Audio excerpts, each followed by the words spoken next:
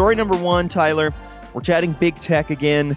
I'm sure our audience realizes to some degree big tech is an easy segment for us to comment on. There's always so much happening, so much drama, new technology, new B2B relationships to unpack.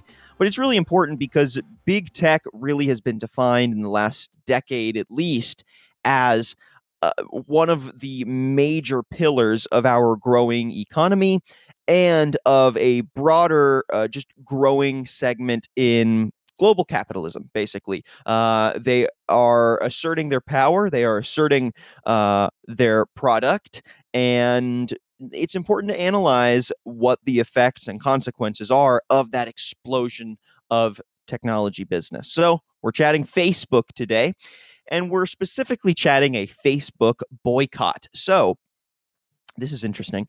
The Stop Hate for Profit campaign is attempting to use boycotting against Facebook. Now, if we look at boycotting in the past, boycotting is an effective, method of protest, if you want to, frame it that way. You can look more specifically to YouTube, for example, in 2017. There were major campaigns to boycott YouTube after several ads were placed on extreme far-right conspiratorial content that people said were promoting racist or homophobic or conspiracy, harmful conspiracy theory information. And so some companies pulled their ads from that, and there was a small effect. Now we see YouTube is continuing to prosper. So, was it effective? Probably not that effective, but boycotts have been used against big tech in the past. So there is a bit of a history here with boycotting as a tool against big tech. So we're seeing Stop Hate for Profit try the same thing against Facebook. And what they've done is they've targeted major companies and explained the current situation, which they frame as Facebook is not doing enough to stop racist and hateful content from appearing on its site, and they're definitely not doing enough to stop drawing people to that content either. So it's not that they're not even deplatforming, but they're also not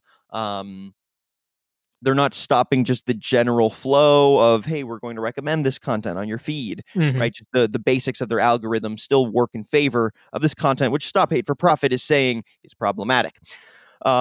Major companies have now already pulled advertising from Facebook. That includes Ford, Adidas, HP, Coke, Unilever, Starbucks, and even another big techer, Microsoft. And most of Facebook's revenue comes from ads. So this strategy of trying to pull an ad boycott is definitely the right move if you are trying to hit their pockets. An ad boycott at scale could be disastrous for the company, especially if the PR campaign around Stop Hate for Profit impacts both consumer confidence and B2B relationships enough to lower trust around Facebook. Cambridge Analytica was the last major scandal. That wasn't really enough to shake up Facebook with its business ties or its consumer confidence scale, I guess, if you want to quantify it. Because clearly it's still a popular and widely globally used site. So you wonder, what's it going to take really for there to be mass upheaval against Facebook? I'm not really sure.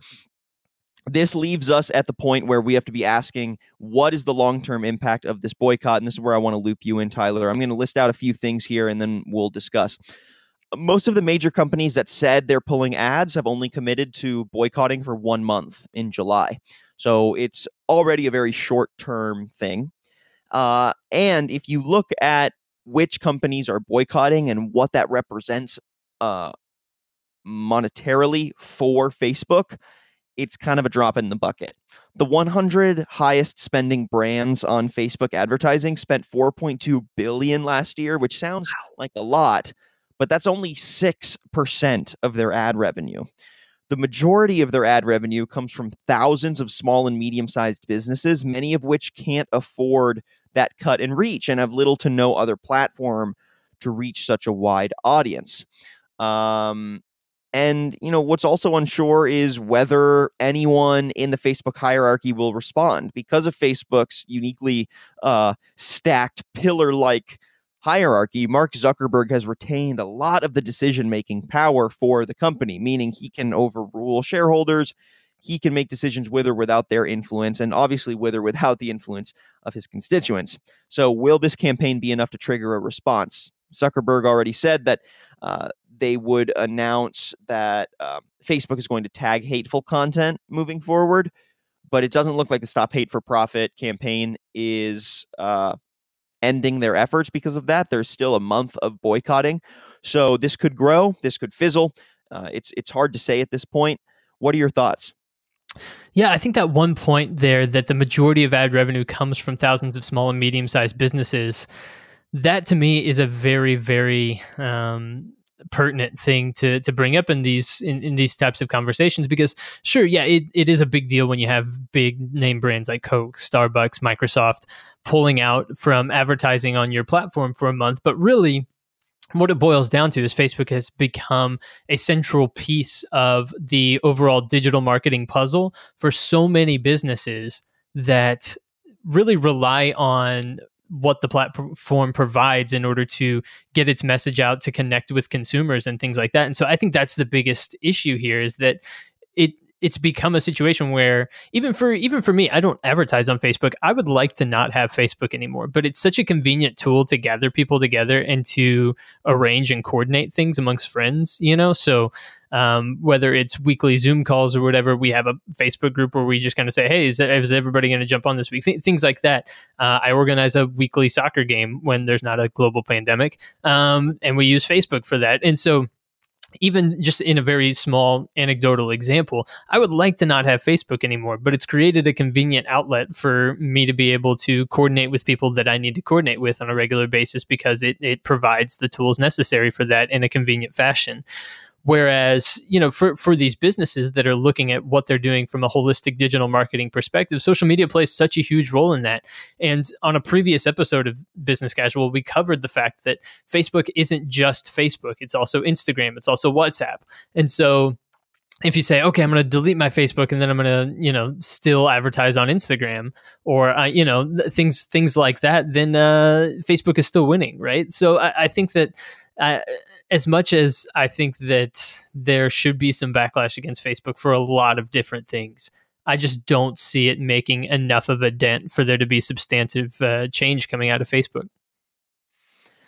Yeah, and, I think if Stop Hate for Profit wants to be effective, they need to target more than just the largest brands, because to some degree, the largest brands can take a month off and say, hey, look, we're doing our part. And then, do you really think Ford, Adidas, HP, Coke, Unilever, Starbucks, Microsoft, are wanting to sink or tank Facebook? No, definitely not. And they benefit from Facebook's ad dollars and from their ad data, the same way that these small companies do as well. So there's no reason to think that they really want Facebook to suffer here. You could be totally cynical and say, okay, well, they're doing, their PR part to go along with the campaign. And then if Facebook does enough, then they'll just jump back in and they'll be, siphoning money back off to Facebook again for, advertisement. So I don't think it's necessarily enough to for there to really be like a major shift on Facebook's behalf. It would have to take a communication that makes small and medium-sized business owners feel like this fight is your fight. And if you really care about promoting your business and Facebook is the main platform that you can push your ads on, do you really want that on a same site that XYZ, right? That allows hateful comment or allows racist content. And then even beyond that, I think it's important to be thinking about, okay, well, if they did respond, what does it look like for them to police content like that? How do you know that they are going to manage pulling racist or hateful content in a way that is, I mean, like what does that actually look like in practice? What is racist? What is hateful? I'm not trying to be like a racism denier here, definitely not. But the idea of Facebook regulating content in that way feels like if it isn't refined, it could backfire and end up being a kind of censorship that we haven't really seen from big tech, but are almost demanding to a degree from big tech. So it's a very tricky topic to maneuver. And, I think though I appreciate the sentiments of this campaign, I think it's important that the demands are clear so that it doesn't devolve into Facebook basically getting to more overtly decide what and what doesn't get to be posted on their site when they, for much of the globe, are the internet. They're not just a site. They really have become a walled garden of internet access for billions of people. So it's a dynamic that needs to be taken into account, and we're just going to have to see how this boycott continues to play out. 100%. 100%. This was a snippet from Business Casual with Daniel Litwin and Tyler Kern, your B2B morning radio show. Tune in Wednesdays and Fridays at 9 a.m. Central on the Simple Radio app or marketscale.com/industries.